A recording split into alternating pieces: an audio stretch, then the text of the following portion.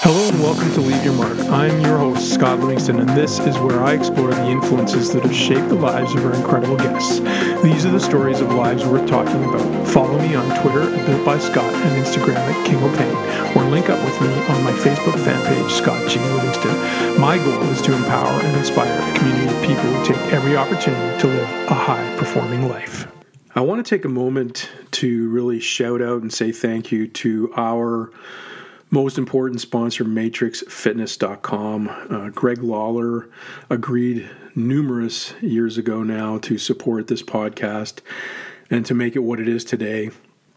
And he is representative of a corporate culture at Matrix Fitness that is really all about serving the customer and making sure you get what it is you need to do the things you need to do, whether that's serving an entire organization or team or a single individual, building a performance facility, taking care of yourself and your own home fitness needs.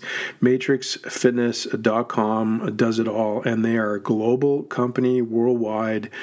You can get any solution you need for your product needs, as well as consulting on building your own facility or a facility for your organization. So I can't recommend them enough. I appreciate everything they've done for Leave Your Mark. And I want this community to support what is our greatest sponsor, MatrixFitness.com. Head over to their site today and see what it is that they have and how they might be able to solve any problem you might have. Those of you who are longtime listeners might have recognized that I started the Leave Your Mark Life Lab not too long ago. We're now almost 3 months into our program, doing some really great work with some great people in the industry. This is really, if you're in the human performance industry and you're looking for support, counsel, mentorship, and direction in your career and life and living the best life possible, avoiding burnout and enjoying the work that you do, that this lab is designed for you. I am doing my best to steward a great group of people. And if you want to know more about the program, we will be opening another cohort in the not too distant future. So head over to lymlab.com today. Check out the podcast. You can get your latest episodes of the Leave Your Mark podcast there. You can get a free download source for a couple of videos that I've done on just getting started in this process, and take a look on the Life Lab page at what we get into in our program and how it's all set up. Would love to have new people involved. The people who are in it are really loving it, and I'm loving the work too and the connection. So keep an eye out for it. Check out what we're doing. Check out the latest podcasts. And of course, if you want an LYM cap, that's something you can get on the page as well. So head over there, get yourself an LYM cap, and support the podcast. And at the very least, do me a favor and rate it, share it, connect, and even leave a comment on your favorite streaming source. Take care. My biggest sponsor, ReconditioningHQ.com, is also a company near and dear to my heart. This is something I believe in, my wife Jamie believes in, we believe in our mission, which is to really change the culture and the way we do human performance, bringing the worlds of therapy and performance together into one critically successful process that really transcends the narratives of both areas and cultures and brings them together in one operating system and one common language of practice. And the other thing that it does is it's underpinned by applied neurology, and the whole neurological system is what runs our body. And we've spent some time this last 2 years really bringing in some of the most important and latest concepts in applied neurology to the programming, so that we really put the head back on the body in terms of training. And so the things we're doing are just so powerful right now, and people are talking about it. People who are doing the programming are just recognizing how it's changing their practice. And we're hoping that more of you will join us, will join the reconditioning revolution. We now have our R1 foundations and R2 designs completely online. You can digest all the information at your leisure, and then we have 8-week labs once a week for an hour over an 8-week period. We rotate through these throughout the year. So our next R1 foundations is this September. We are starting an R2 designs very soon. We would love to have people involved with what we're doing. And we also are doing special live event sessions. We have an R1 Foundations live event that is going to be kicking up in September as well. We also have our R3 Collab, which is a special live event where we bring together everything we do in R1 and R2, along with more applied neurology around how the cerebellum, cortex, and brainstem affect movement and function. And so all of that comes together in an outstanding course, and we have one this September 24-25 in Montreal. Would love to have people there if you've gone through our program R1 and R2. Want to get more and more people doing this because it's changing the way people support athletic and human performance in general. So would love to help you be the best practitioner possible. If you're interested, head over to reconditioninghq.com today and check out what we're doing and check out our next offerings. Take care. Now that we've taken care of those that take care of us, on to the podcast. Hello and welcome to Leave Your Mark. I'm your host, Scott Livingston, and today I have a series of amazing guests, inclusive of my lovely wife, Jamie Livingston, or Jamie Sikaski, as the Quebecers would like me to call her. Helen Upperton, who is a former amazing athlete for Canada in the bobsleigh and silver medal winner, and now a firefighter and a mom. And Jennifer Heil, who is and also a gold and silver medalist in mogul skiing and is a mom and just finished doing her MBA. Jen is a little bit late for our conversation. She'll be coming in because her nephew is being drafted to the NHL today, or hopefully drafted. We hope it happens for him. So she's very excited and having a hard time concentrating on anything else. So we'll drop her in a little bit later in the conversation. Today's conversation is, I wanted to bring these three ladies because I have a deep respect for all of them and the way they've deported themselves as moms, but also professionally. And all of them suffered or dealt with this concept of postpartum depression and struggled with the early stages of motherhood, and they all went through it. And so I thought there would be great value in having a conversation, a performance conversation, so to speak, in Leave Your Mark with these ladies about this, and kind of open up the conversation about this, because it tends to be something that people don't talk a lot about, or they just kind of deal with. And so I thought their perspective would be really valuable for people who are out there, maybe just a woman who's just had a baby, and even sometimes for guys who are struggling with some of these thoughts afterwards when they've had a kid, because it's not always what we think it's going to be. So welcome, Jamie, welcome, Helen, and in future, welcome, Jen. Thanks for having us. Yeah.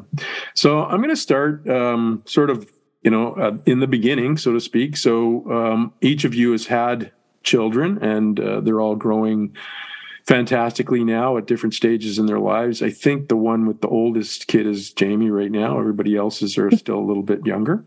And I'll start with going to Helen first, and then I'll come back to Jamie. But, what were your expectations, Helen, before you had a kid about what it was going to be like to be a mom? What were you thinking it was going to be like?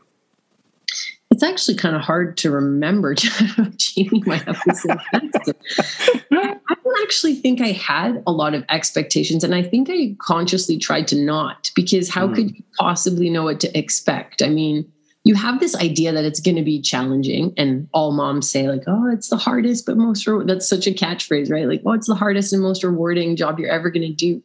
But I don't think you really know, and I think I chose to kind of accept that and just see. I knew I wanted to be a mom, and we were really excited about it. And of course, it turns out it's harder than you think. It's gonna be. Jamie, do you have other thoughts on that, or did you have expectation? I think we all have expectations because we live in a society that has cultural norms, and I think you don't question them because they're so pervasive. And I think that for me, that's what that was. And, you and I were deciding to have children, and at one point we weren't, and then we were, and then it was like, oh, it's so exciting. And you get swept up in the idea of it all, and what that's potentially going to mean. I mean, to Helen's point, I knew, maybe I'm going to be a strict mom, or I'm going to be this, but you don't, or I didn't really interconnect it all together to really understand the breadth of what it was going to take to be a mom. Agreed. And so I think it was very much even the same in being pregnant. And it was like going to your, I don't know what you call them, pre-birth classes or Lamaze classes or whatever it is, but they trained you all to worry about the labor and really seemingly didn't feel like anything once the baby came. So I feel that was very much my excitement about having a baby, was like, it was all the wonderful things that were going to happen as a baby, but nothing prepared me for the things that are less wonderful about having a baby.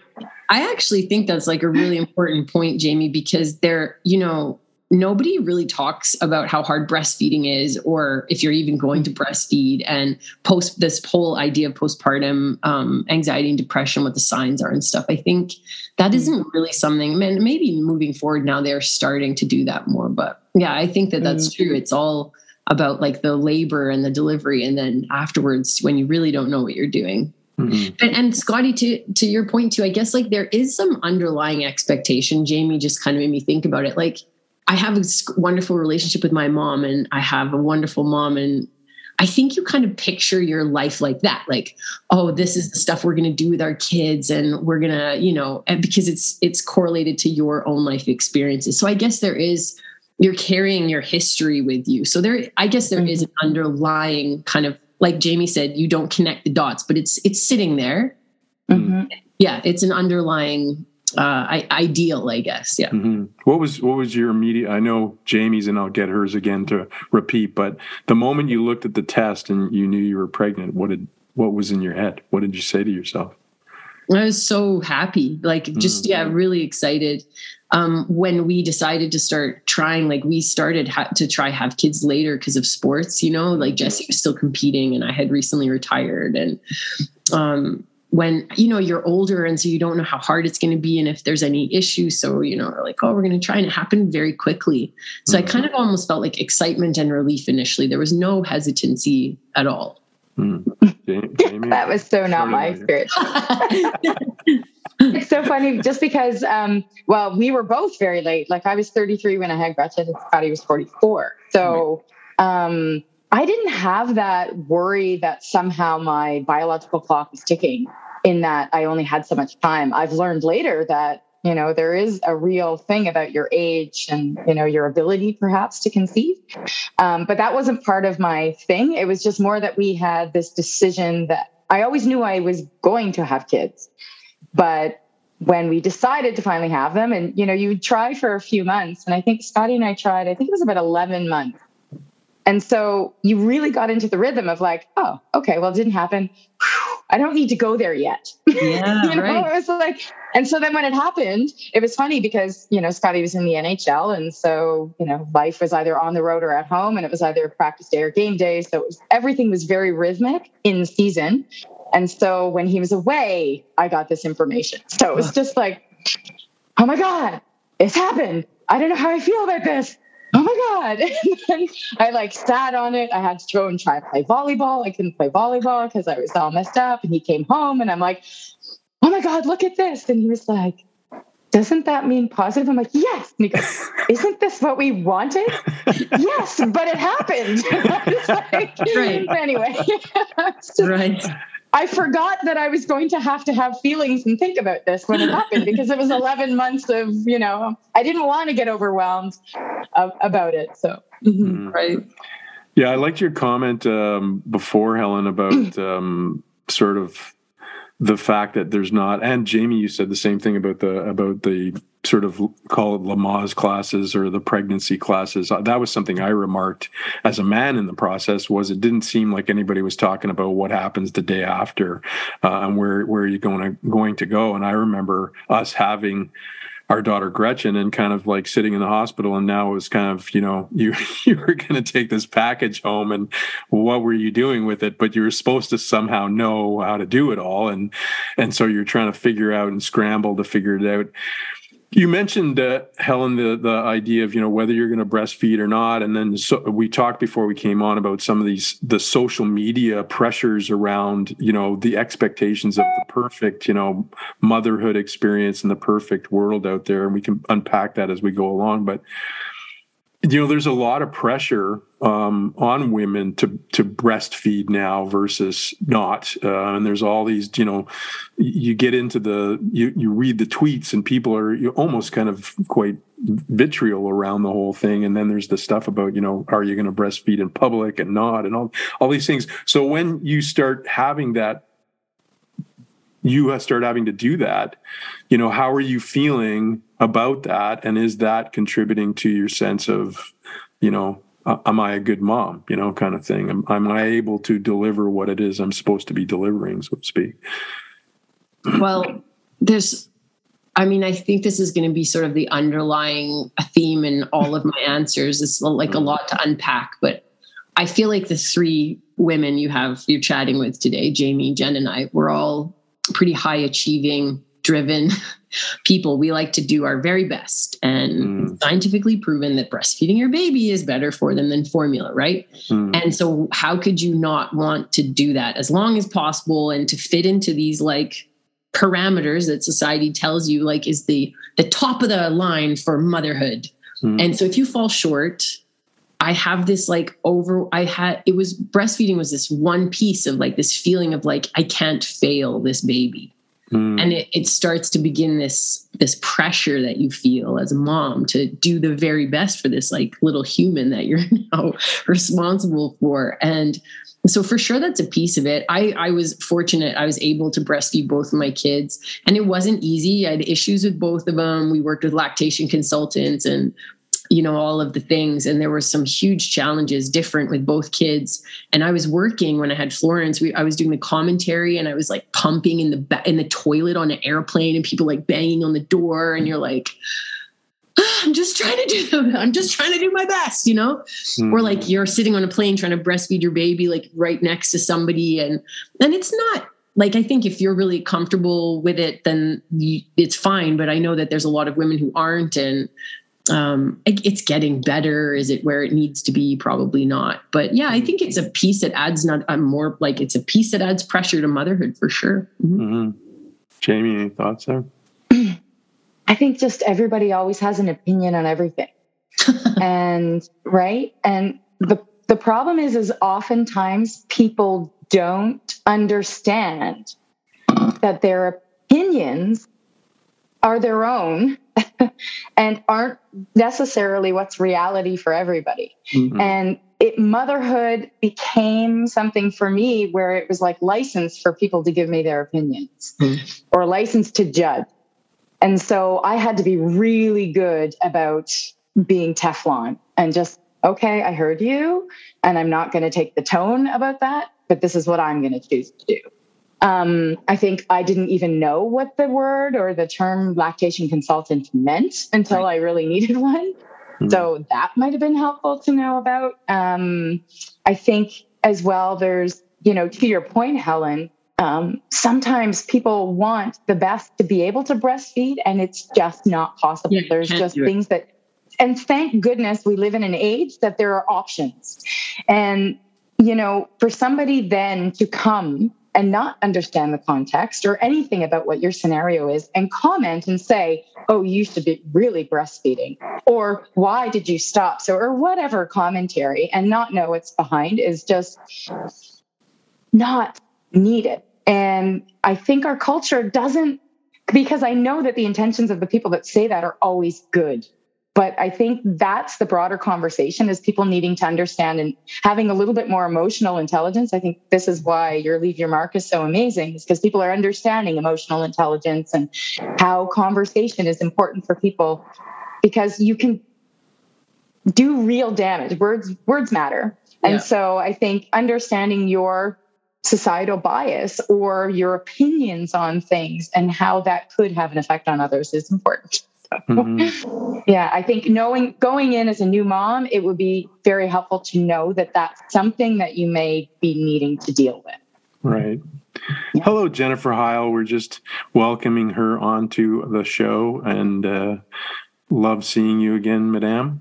Likewise. Did the draft happen?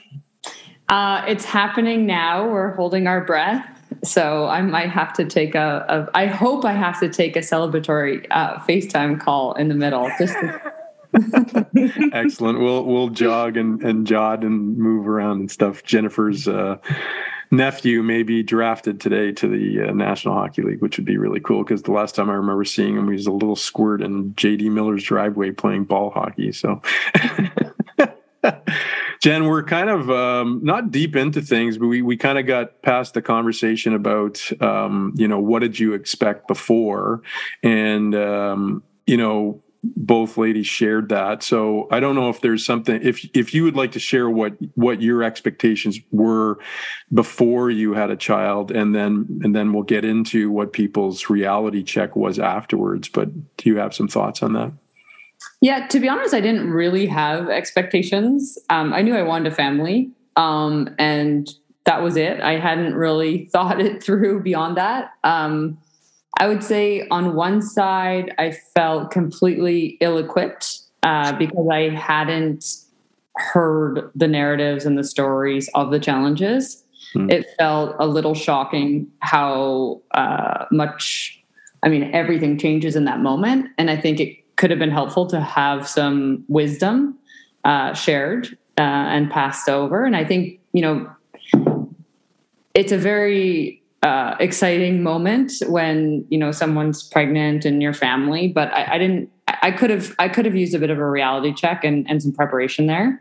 And then I felt totally equipped once I learned how to, totally equipped is an overstatement, but once I started to learn to tap into my own wisdom and mothering wisdom, that's where things started to shift. And I think that's what Jamie was saying. There's so many preconceived notions, and there's very prescriptive ways to be a mother that we've had beaten into our conscious.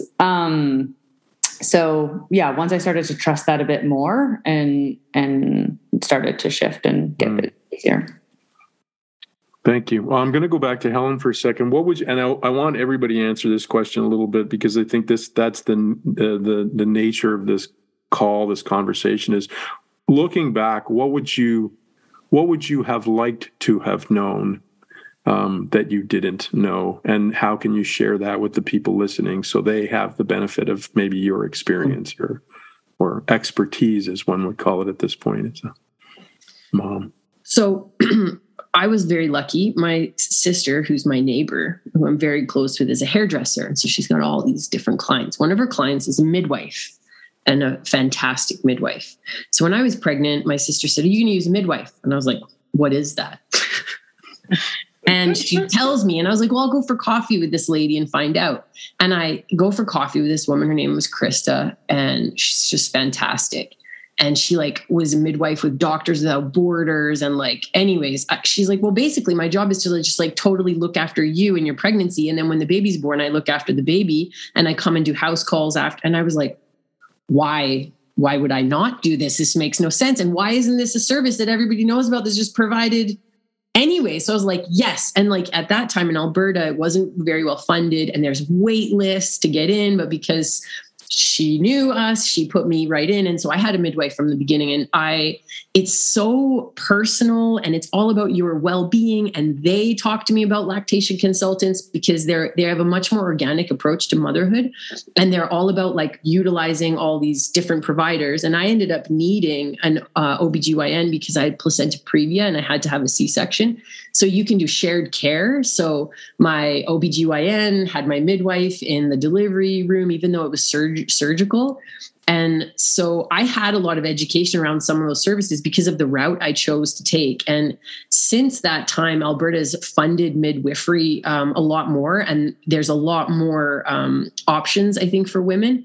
So I was lucky, but I would say that's one thing for sure, that for when people become pregnant and are going to have families, just to know that there's a lot of different paths you can take for support throughout your pregnancy that can provide something that fits you better. And even if you have complications, you can still have really well-rounded services. So I was really fortunate for that. And then the piece that was missing for me is, we all have athletes generally have this like superhero complex. And I was like, I've been to the Olympics and I've done all this stuff. I can take on motherhood, like no problem. And it turns out that it was a big problem. It was a big problem. And you hear these words like postpartum depression, anxiety, and they give you these pamphlets and you don't really read them. And then you completely lose yourself and you're a complete disaster. And at that point, you are not able to recognize that you are in such a bad place. And I think just if I would have really known like how likely that is to happen, what it is going to feel like. And then for me and my family to know what options we have to try to help when it does happen. So I now know because I had to utilize some resources. Like Calgary has a program called Families Matters. It's a hotline you can call. They pair you with a counselor. And from that point, they send you on whatever route you need, whether it's a doctor, a psychologist, or whatever to like get the support you need, including medication and whatever else. But man, it was a journey to get to that point, and it was really bad. Like it was like almost like, red flags were up. Like it was an emergency situation at that point, and it shouldn't have gotten that far. Jamie, your thoughts on what you would have liked to have known or could impart from a wisdom perspective now, looking back? Yeah, I think my biggest thing that hits is really just sort of the journey I've been in the last 10 years. I would have loved to have done a lot more mindset work prior. I think it's great that I've figured that out in my late 30s and 40s, but to have known that because, I think I grew up in an environment, I don't know if it was just whether it's the town, my family, whatever culture where things were set out as very black and white. And I thrived in that because, things were black and white. You can make easy decisions that way. And so, but life is not black and white. And when I was always coached and then I was always had a teacher. And so I was always being led. I wasn't having to make big decisions and have options. So when things don't go as planned, I know that I was not prepared for that, baby or not. So I think had I had better mental fortitude to talk about difficulties and understand what difficulties were even before you've had a baby and how to get through it. I wasn't an Olympian, so I perhaps wasn't throwing myself into scenarios that allowed me to, deal with those types of things. And so it wasn't communication wasn't huge in our family, especially on the difficult things. They were too tough to talk about. So we just got through them. And so I think that's kind of maybe where my best thing probably would have been, because I think even if I was who I was and somebody had come to tell me everything, I probably wouldn't have listened. Because I'm like, no, life is this and this, or this is the way it goes. And nothing about my pregnancy, nothing about my birth, and nothing about afterwards has actually rolled out the way I imagined it would before. So I think I've learned to become a lot more able to go with the flow. And, I've had to do a lot of good mindset work. And I think emotional intelligence stuff is something that, our kids need and obviously the world needs right now. And so that's a big overarching answer, I think. But I think that's the thing that I would have loved to have. Jen, your thoughts? Yeah, I mean, just by way of background, I had a really challenging postpartum period in terms of physical recovery. So I basically lost the ability to engage my abs or pelvic floor. And I'm laughing because it's so extreme. You go from being one of the world's strongest women to struggling to hold your 8-pound baby. And then not being able to do all the things that help you cope, like being outside, exercising, where I find my joy. And so you've stepped into this new identity as mother, and you've lost so many pieces of yourself, including what you use to regulate, your mental health and well-being. So it was a pretty tough journey. And my first son was really colicky, had some complications, was in the ICU. So I just give that as share that piece because we all have different journeys. We all have different stories. We all have unique challenges. And I think the advice I can offer is to not gloss over pregnancy and postpartum period. And we're in a time where, we fought for women's equality, and we can do these amazing things like make the choice of who we want to be as a mother, whether that's a working mom, what that looks like, whether you want to be a stay-at-home mom. There's space for all of those things. But we gloss it over like we're superhuman and that pregnancy isn't really happening, and, that we're just going to work to the last day and we're going to jump back into work. It doesn't always work that way, and it probably shouldn't always work that way. And so whether that's, getting the support you need through a midwife, I used a doula in my second childbirth. It was the most beautiful experience because I got to take control of the birth and tap into that wisdom and knowledge and let my body lead. Whereas the first one, it was very medical. There was huge complications. I'm grateful we were in the hospital because we needed the ICU, but it would have been nicer to have a balance. And then to just know once you're in postpartum period, you don't have to accept, not having abdominal strength. There are solutions. There are experts. You don't have to accept, feeling depressed. These are all normal. They're not normal, but they're not out of the ordinary. And it's hard to find the resources, even for someone as privileged as myself, who had access into the medical community because of sport. But there are solutions out there, and it's not just about accepting them. It's about creating the space and giving yourself that grace, really. Every child is different, and we love to judge. And I found this even from friends and family, they judge how well you're doing. Every child's different. Every child, I have 2 children. They're exact opposite births, exact opposite temperaments, and I've done the same thing. So removing the judgment, providing the grace, and knowing that, you do have to give the appropriate space to pregnancy and postpartum period. And you have to engage your family and a support network, whoever that may be. And obviously, we're all quite privileged on this podcast today, and we didn't have to deal with, unique pressures of, perhaps being a single working mom or, the economic pressures. That's a whole different level of stress. And so it's not always that easy, but it is about engaging a network who can support you, whether that's a friend, a family, or whoever that may be. Talk about, it's funny, Jamie mentioned it, and it's been mentioned a couple of times. Obviously, you guys were all great athletes in your time in different ways. Jamie competed in varsity athletics, and the 2 of you were Olympians. And you're kind of told in competitive athletics, control the controllables and don't get so stressed about the uncontrollables, so to speak, and go with those. But the thing that I noticed as a father, it was my greatest remark to Jamie as we became parents was, we were used to, and I know Helen mentioned this before, kind of, being able to sort of rise to the occasion and do whatever it was you needed to do to succeed. You always have this sense that you can control the controllables, but when you have a child, there's no such thing as controlling the controllables. There is just, you go with the flow. So how much did that, affect you, Helen, when you had this little person and now that concept of control the controllables kind of went out the door, and now it's kind of, okay, manage the situation as it comes, so to speak? Yeah, that was really hard. I think people also have tendencies one way or the other. And I for sure am need to be on top of all of this stuff.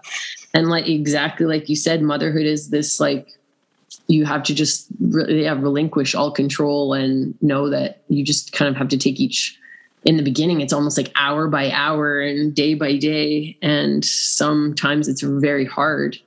And I think, I struggled with that a lot. And I'm not sure I ever got to a point where I accepted it. I just had a hard time. That's just the honest answer. It's just very challenging. Mm-hmm. I never figured out how to let go at all. Mm-hmm. Yeah. Jamie? Yeah. Well, it reminds me having a conversation. It's funny that, we have a bunch of Olympians on here, and we were over at Eric Gay's house, and we were talking to Karen, and Eric had 4 kids. And, I don't pretend to put anything on Karen, but Karen always looks like she's got it together, or she can at least flow with things, and I very much know that if she was listening to this, she would say that is totally not the case. But from the outside in, it looks like she had things together. And I remember talking to both of you, and I were talking to her, Scotty, and we said, how do you do it? Because Eric was gone for however many months of the year, competing in Europe, doing whatever. And she was just, I have no expectations. And it was like this massive light bulb that went off in my brain, right? It goes back to that quote that expectations are the root of all heartache. So if you have an expectation as to how your day is going to unfold and what you're going to be able to get done, well, let me tell you, you are going to have to review that expectation 1,000,000 times a day. And so I think my challenge was, to Helen's point, I don't think I ever figured that out. I think I just learned that I need to not have that control that I'm used to having. I'm learning how to dance in the rain, so to speak. And so removing the shame, Jen talked about it, the whole everything around the judgment and whatever, but removing the shame. And it's not even just an embarrassment. We take it on as shame. It's somehow something inherent in our identity that we're failing. Mm-hmm. So it's this shameful thing that we take on, that we can't somehow rise to the occasion. We can't control our child. We can't get there on time. We can't look the way we want. And so I think it's just that it's an acceptance less of assuming the controllables, but an acceptance more of you are able to dance in the rain. Mm-hmm. Nice.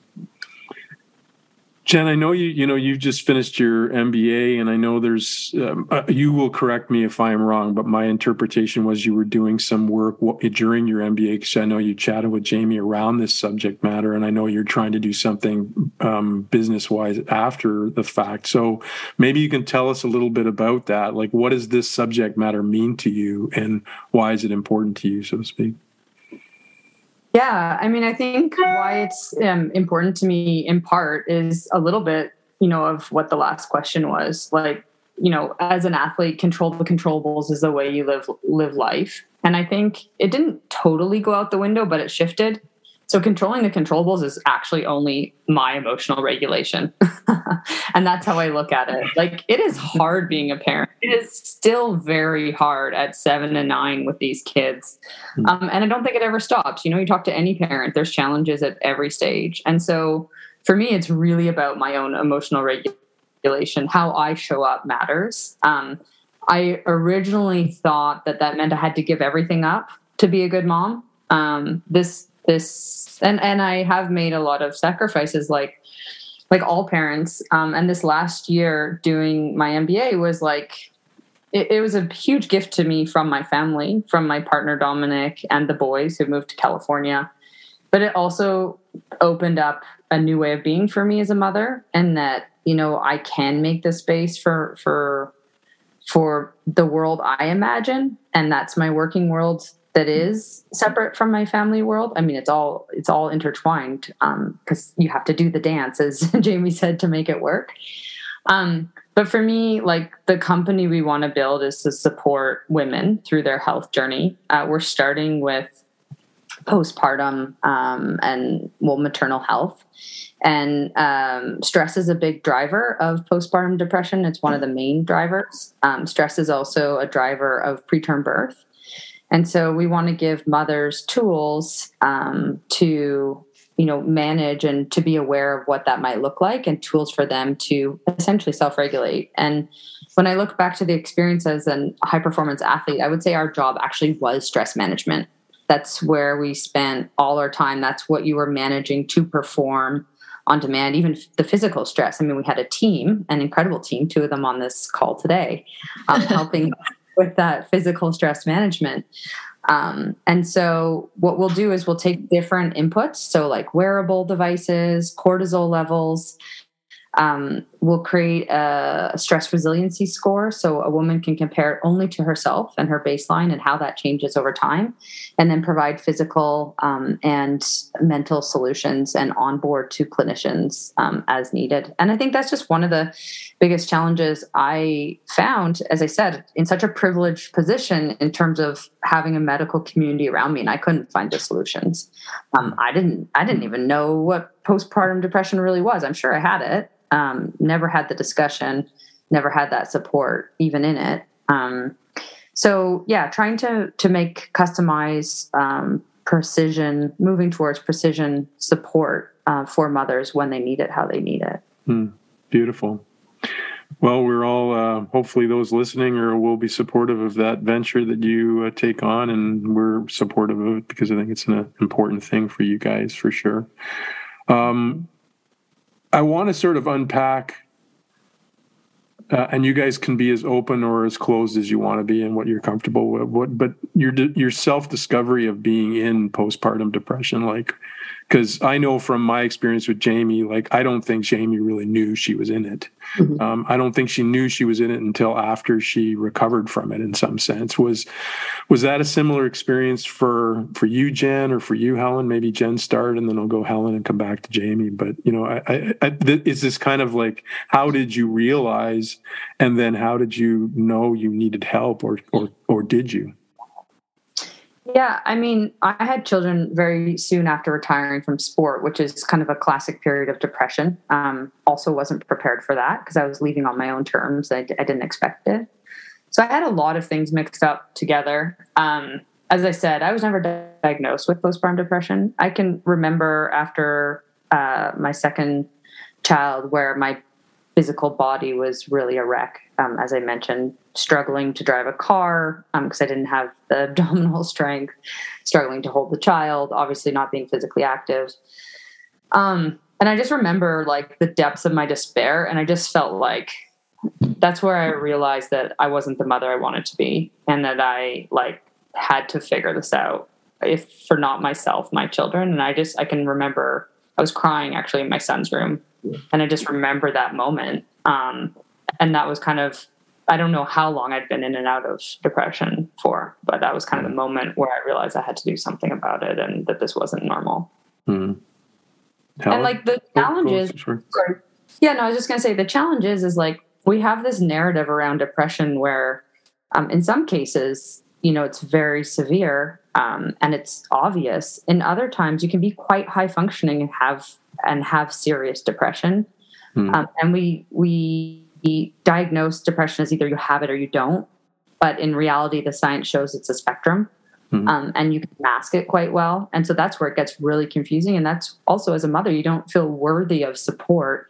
I think sometimes when you're just below that range or that obvious range, you think there's something wrong with you. So it was very confusing, and it was a long road to recovery. Quick break here. We'll be back with our guest in just a moment. Okay, I'm going to keep this one simple. I mean, if you're looking for equipment to fill your facility that's brand new and you want to deck it out with the best in the business, or you need somebody to help you decide what to put in your facility and organize it, structure it, or you just want to build a home gym or a home facility, or you need a specific piece of equipment to serve a specific purpose in your human performance system, MatrixFitness.com has an answer for you, and the people there are into making sure that you get what you need, that you are served, and that effectively your problem is solved. So it's easy. If you've got a problem or an issue or something you need to get, then it comes to serving the human performance needs of your clients or yourself, head over to MatrixFitness.com today and check out what they have. You won't be disappointed.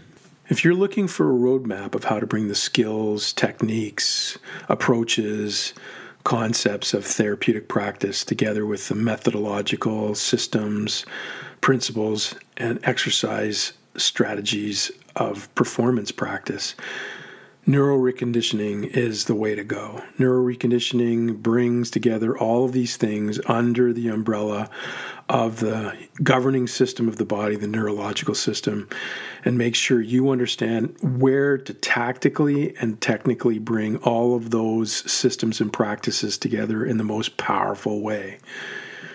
Reconditioning is the only system we know of that brings all of these things together under a neurological profile, and we believe that this is the next wave in human performance.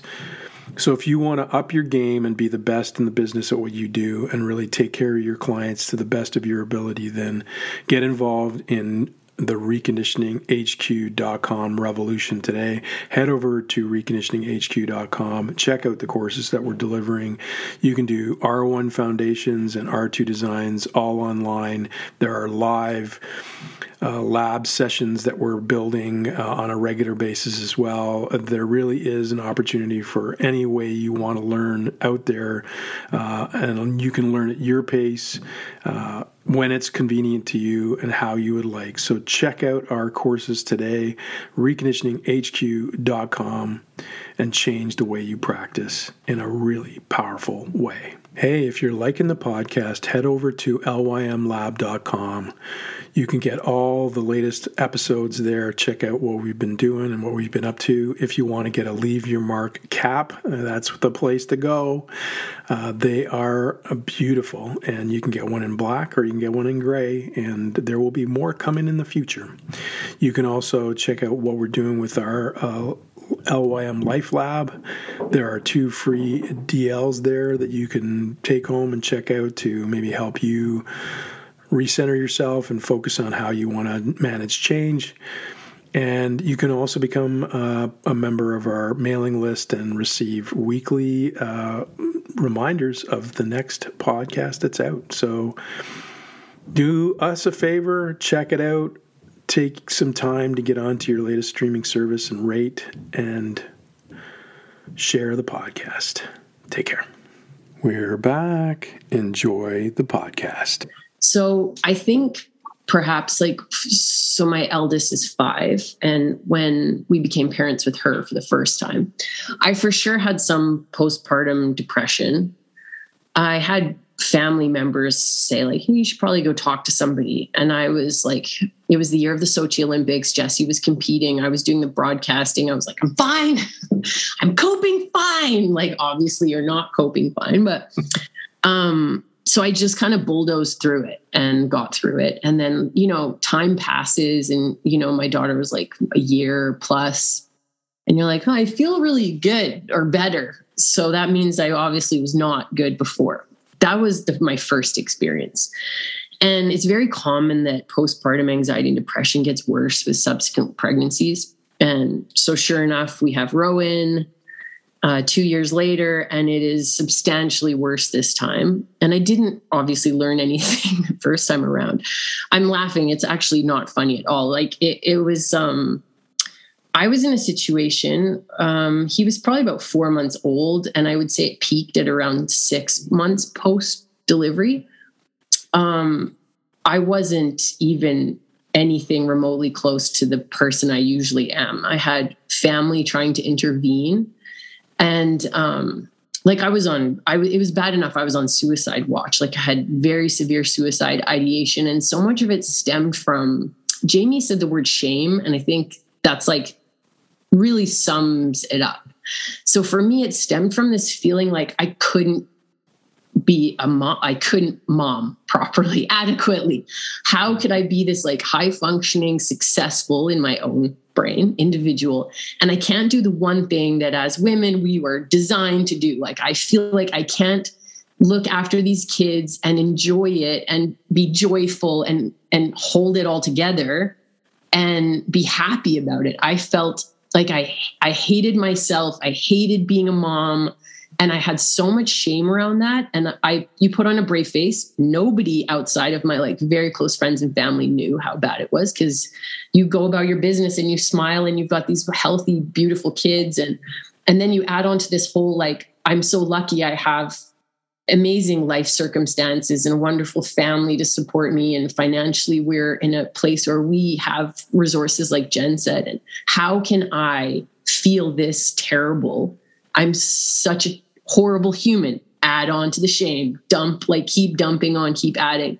And so there'd be an instance that occurred in a day where like some small thing happened and I completely snapped, like I almost kicked my back door down one time. My kids were crying and I was like, they deserve better than this. I shouldn't be here. And then suicidal ideation comes, and like Jesse would come home from work and wonder if I was even going to be there. Like it was so bad. And my sister slipped me a piece of paper with a phone number on it one day. And she said, when you're ready, you need to call.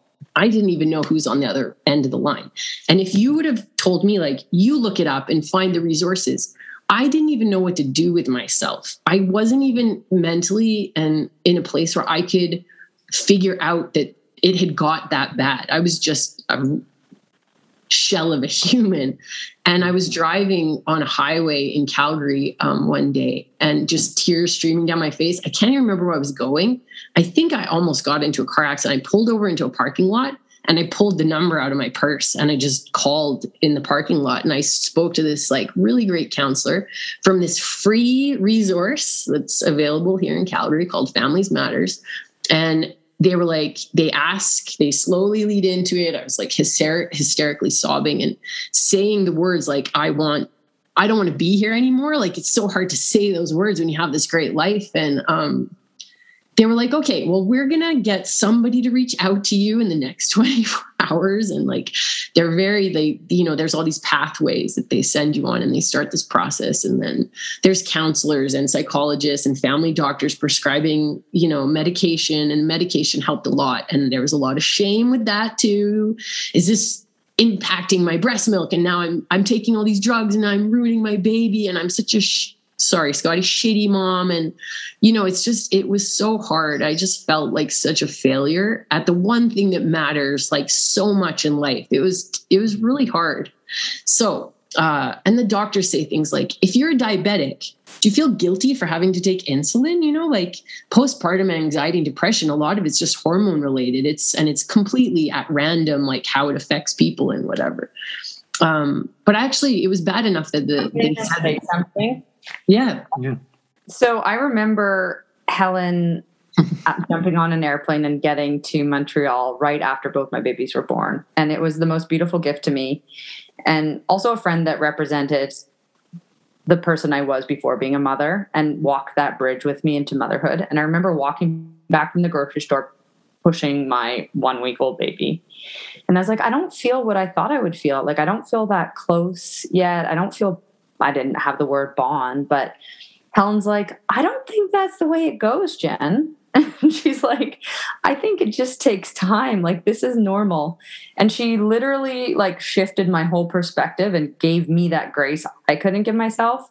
And she had the perspective. And then we hear what her internal dialogue was for herself, even though she had that wisdom, and just shows like, yes, this is hormonal, but this is greater than just being able to have a mindset and that clarity. So I just say it because it was a huge gift to me. And it also mirrors that someone with that wisdom, how hard it is when you're in the depths of postpartum depression. Yeah, you just don't have a way to process it yourself. And one of the things they get you to do is to journal, and you have to answer these 5 questions, like list one of your favorite memories, a time when you felt joyful. And on bad days, I couldn't think the things I've done in my life, I'm so lucky. I have all of these I couldn't think of a single good memory. What? And in the end, it's like these scribbles, like, what's wrong with me? Like, what's wrong with my brain? And like, again, more hatred, self-hatred, more anger, more shame. So yeah, so medication, lots of counseling, incredible support from my family, super lucky. And probably like, I've been off all the medication for a while now. My son's 2.5. And probably when he was about 1.5, I was like, okay, what just happened? Like, what was that? And they actually said, we recommend you not have any more kids because it's going to probably be worse. And I was like, don't worry, we're done anyways. But like holy smokes, it was really hard. And yeah, it's so easy to give other people advice, and I think like having people who know you and can help provide, make the phone call for somebody, sit down next to them, call and hand them the phone. Like there's often times where like you actually need intervention because you just aren't capable of helping yourself. And yeah, Jen and her family drove out to Canmore, I think somewhere around that 8-month marker. And it was a pretty long haul for you guys. And I think we spent just a weekend together. You drove all the way from Vancouver, and it was such a relief just to be around somebody who knows you and knows what the experience is like, and to just be there to like, the network of support is essential, I think, through postpartum. And having the courage to actually talk about how bad you're feeling is pretty important. Mm-hmm. Jamie, did you want to add anything to that? Yeah, I mean, I don't think I have a ton to add. Jen and Helen have, obviously explained a lot of the kind of the emotions and the situations. For me, it was really just, I was the moody girl. I'm a Scorpio. Sorry. Same. Right? I'm expected to be like super intense and everything, highs and lows. And so, but what I wasn't realizing was my lows were lasting 5 weeks and not just a couple days anymore. And so when you kind of start coming out of that, that's the only time I was having perspective or the ability to be able to reflect on the difference between me being moody before and this, whatever this was. I very much relied on Scotty for sure. We said we don't understand how people can have kids and be able to manage themselves. Like Jen was saying, it's really us trying to learn to manage ourselves in a way, and that doesn't mean you have to do it alone. I'm just saying that's what it's about, right? Is your response and stuff. And so I very much was able to lean on Scotty for that and talk a lot through my feelings. I remember one time trying to put Gretchen to sleep. She must have been about, I don't know, I'm going to say 5 weeks old or something. And I went in and she just would not go to sleep after I was breastfeeding her at 3 a.m. And now it was like 5 a.m. I hadn't gone to bed. I hadn't been sleeping. And I literally took her into the other bedroom and I handed her to Scotty and I said, I'm done. And I just walked out of the house. I went and sat in the park bench for 2 hours and I was just like, I'm not coming back, And I think it's, back to your point, it's like that shame, like, why can't I figure this out? And if you don't have a place to be able to vent that in a safe way, in a comfortable way, and without judgment or even maybe commentary, just for somebody to be there, then I can't imagine how hard that is for people, or I know how hard that is for people, right? So, yeah. Mm-hmm. Maybe we'll kind of wrap this a little bit in some sense because, I want to kind of also bring in the listeners who are fathers or partners to new moms and stuff. Like, what did your partners do right? And what were they challenged by? And how would you recommend your partner, support you in this kind of challenge? Like, is it, be there and just... Or are there other suggestions you have for them, so to speak? And maybe I'll come back to Jen and through Helen and back to Jamie. Yeah, well, one thing that's really not spoken about is that fathers can experience depression as well. And so they have their own journey, and that often doesn't get spoken about. And our first child was so challenging. I think Dom probably had some depression of his own. What a partner can do. I mean, I think the most important thing for any family is to have an open conversation and to talk about it and to act as a team. And what that looks like for each family is going to be very different based on their obligations and how they function as a family. In my case, Dom was really helpful through the nights when we couldn't get Miko, our first child, Danik, to sleep after being really colicky. He created the space for me to get a bit more sleep in those moments after breastfeeding. And then just helping in the background, the food prep, doing everything so mom doesn't have to take care of feeding herself. So looking after mom really in those early days and weeks, but that's not possible for every family. So I think it's really just having that conversation. If it's not possible for the partner, figuring out if there's family or friends that can fill part of that role as well. Helen, did you want to provide an insight there? I mean, I think the three of us are really fortunate to have great partners and in our lives, and it's made an incredible difference. I think to your point, Scotty, and I feel like Jesse would be comfortable with me sharing this. I think he held it together for our family for so long that it actually hit him recently. He just crashed.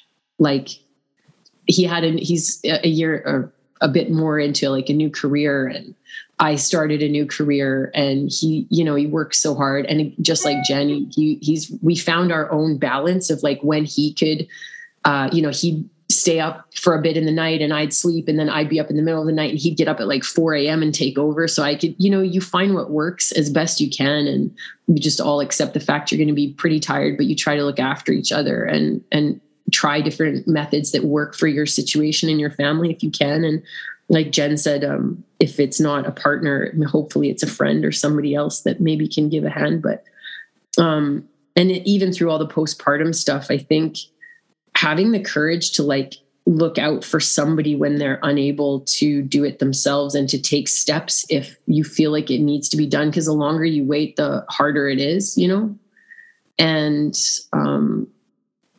I think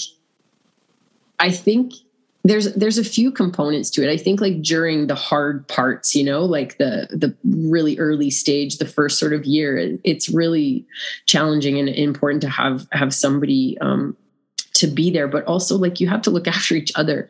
And I couldn't even look after myself, like let alone the kids. And so, I mean, we try to give that back when we are able. And I think it's just being really forgiving of each other as best you can, and to try understand. And Jesse had to learn a lot about what was going on with me and how to be very gentle emotionally. Like he's a pretty, like came from football. It's like, tough guy. And you've got this person who's like just like any small thing is just going to shatter.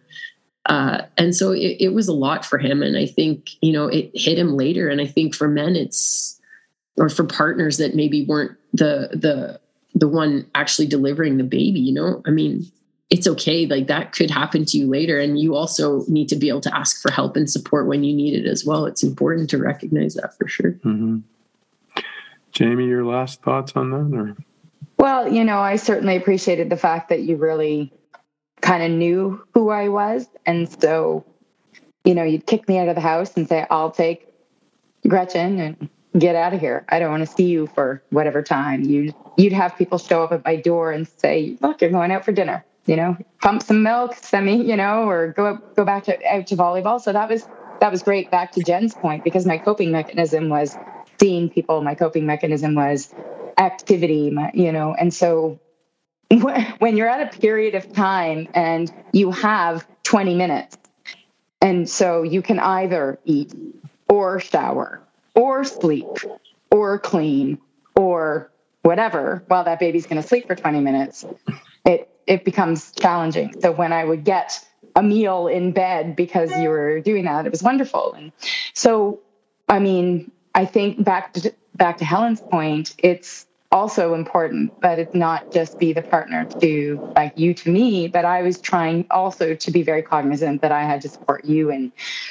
these things as well, and really be talkative and very grateful about all of those things you were trying to do, and when you did make gestures and when you did need time, and I would have to do things. So it's like everything. It's about having a great conversation, I think, and whoever that person or people can be around in your community, it's about keeping that open conversation, because if it's not open, that's when things go sideways, because assumptions and shame and all these other things come into it. Mm-hmm. Scotty, can I just add something about that too? Please do. I feel like there's a piece about this with like employers as well. And this has to do with like even single parents or, there's this piece around just like general societal support of this circumstance. And like, I mean, we're lucky in Canada. We have pretty good situation, but it's still not where it needs to be in a lot of cases. And like, if you consider this postpartum piece of it as well, I mean, for some women, this pressure to get back to work with like the financial burdens or whatever is really hard. And I think having some supportive people, even outside of this family and friends network, even from a standpoint of like employers and employment is going to be something that like we're going to have to like really do better on, just generally, you know, globally probably, but like here in Canada for sure. I had some really great experiences. Like CBC Sports, for example, allowed me to take my 9-month-old to Korea. They put me in special housing and gave my mom who came with me and my daughter accreditation so that I could do this broadcasting gig and be a mom. And like the you know, the oceans they had to move to make that happen. I don't even fully know, but I will forever be grateful that I still had that opportunity to be there and to do it. And then subsequently with the fire department here in Calgary, I actually failed a portion of my application because I was suffering from postpartum depression and anxiety. And I, like with a lot of embarrassment, wrote a letter to the fire chief and had to request special approval to reopen my file. And they did it. They reopened my file and allowed me to like get back into the process and go through it again. And I wound up being successful a few months later when I was in a better position to continue through the application process. They could have very easily said no. And I could have also given up. And I think like that's another example of like some understanding around this thing that we're only just starting to understand and talk about properly. So I think it's really important. Yeah, that's go ahead, Jamie. Yeah, I just wanted to add too, just because I think, you know, if we're going to encapsulate this all, because we had some very good friends of ours who, because when we talk about this whole postpartum thing, it's also ending up with a child. And we've had so many women that have not had that opportunity. And so I can just imagine, I've had a couple friends who have lost their babies significantly into their pregnancies. And so then you're either embarrassed or shocked or private about that happening. And then now you're dealing with all of the hormones and everything that come along with post-pregnancy. And that's just incredible. And it was interesting because I was talking to one of my friends about her experience with this. And she goes, I don't know how to answer the question. Oh, are you going to have children someday? Or when are you going to have kids? And it was just like, she was like, this was not something that I ever thought was an awful question. It was something that was me being curious and trying to get to know you. But you can just imagine how many people out there don't say that they've had a miscarriage and then they've had all of these horrible, you know, potential postpartum and depression and experiences. And then the cultural norm is to inquire about kids. And, you know, so I think I just wanted to put that out there, that I think that's something that people don't necessarily think about in their language when they are talking to people, and is something that we could do as a culture to help people in that scenario to maybe not have that as part of our vernacular when we're speaking to them. So. Mm. Well, while we were talking, I guess Jen's nephew got drafted, so she's got a big smile on her face back and forth, but her video keeps freezing. Are you there, Jen? Woo-hoo! Can you talk, or are you frozen completely? No, I'm here, but I'm in Whistler. I don't have great internet either. I'm just a mess today. I'm sorry for the disruption. Didn't we say being a mother and all these roles are going with the flow? So thank you, everyone, for giving me this go with the flow on this one. Congrats to your nephew. Yeah. That's so cool. Yeah, you'll have to let us know who drafted him. That's very cool. Yeah. I want to sort of bring this to a close with, you know, your final thoughts. First, I want to just say thank you to all three of you. You're all real champions in my heart in different ways. And, you know, the fact that you were willing to come and talk about something that's, you know, been a challenge in your life, I think it opens up the discussion for other people who might listen, or at least allows people to feel like they're not alone in all of this. So just want to leave everybody with your own final words on the topic. Like, what would you like to leave the listener with from your perspective? And maybe I'll go to Jen first in case she has to leap up and run to a phone call or something at some point here. It's hard. I mean, I think it's what I said earlier. Give yourself grace. You know, find support, whatever that may be, wherever you can. And yeah, remove the judgment. It's a journey and it's yours to shape. You get to decide what motherhood looks like for you. There's highs, there's lows. Know that's going to be part of the journey. And when you're in those lows, know there's others that have been through it and gotten through it. Bells.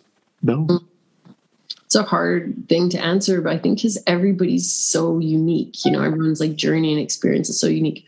One thing I think I learned from being a mother is how to be better supportive to new families around me. I think that's something we can all do. I think when you understand what that means, like dropping off some food or offering to babysit for a night or whatever it takes, like I think there's something about that too, like not just new parents, but like if you're a friend or you don't plan on having kids and you have friends that are going through this, there's ways to just offer like the most subtle, kind, gentle support that you can't even understand how appreciated it is. And I'd say even like, okay, my kids are 5 and 2 now, and I still have days where I feel shame and failure. All these years later, I think we're so hard on ourselves as mothers and as parents, and the way the world is now with, social media and these underlying expectations and all of these women now trying to take on these big careers and doing MBAs, doing all of these amazing things. We're stretching ourselves so thin, in a lot of ways, and then trying to be this idea of perfect. And I always joke, like, I feel like somewhere deep down, I'm trying to win like an Olympic medal in parenting, and there's no finish line on that. And there's no way to be the best. And like, I think, finding a way to like, I think Jen said it really well, being kind with yourself. And if you're a partner or a friend of somebody going through it, reminding them that they're doing a great job and to be gentle with themselves, because sometimes they're not able to bring those thoughts into their own, well-being themselves. Nice. Jamie? Yeah, I think I would just say it's going to be messy, and it's going to be whatever mess it's going to be. And I came across a quote once recently that had given me a lot of freedom, and it said, "I give myself permission to suck." And it's given me a lot of freedom.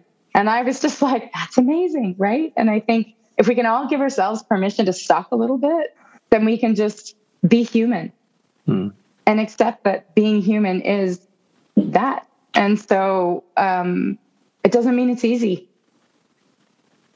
That's that, right?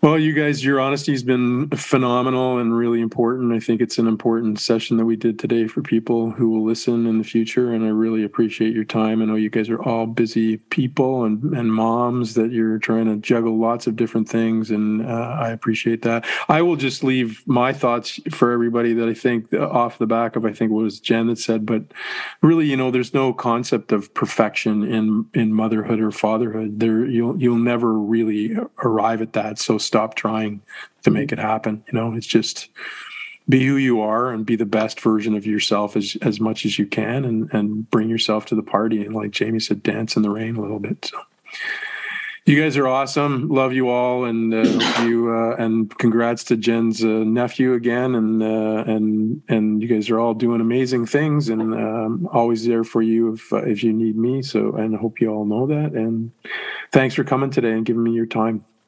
Thanks, bud. Love you guys. For this conversation, guys. Yeah. Bye. Have a good day. Thanks for joining us today on Leave Your Mark. I hope we've left a mark on you today, and we wish only that you pay it forward by sharing this story, taking the time to rate and comment on this podcast. Please follow us at Twitter at Built by Scott and Instagram at King O'Pain, and become a member of this community at Scott G. Livingston on Facebook. Have a great day.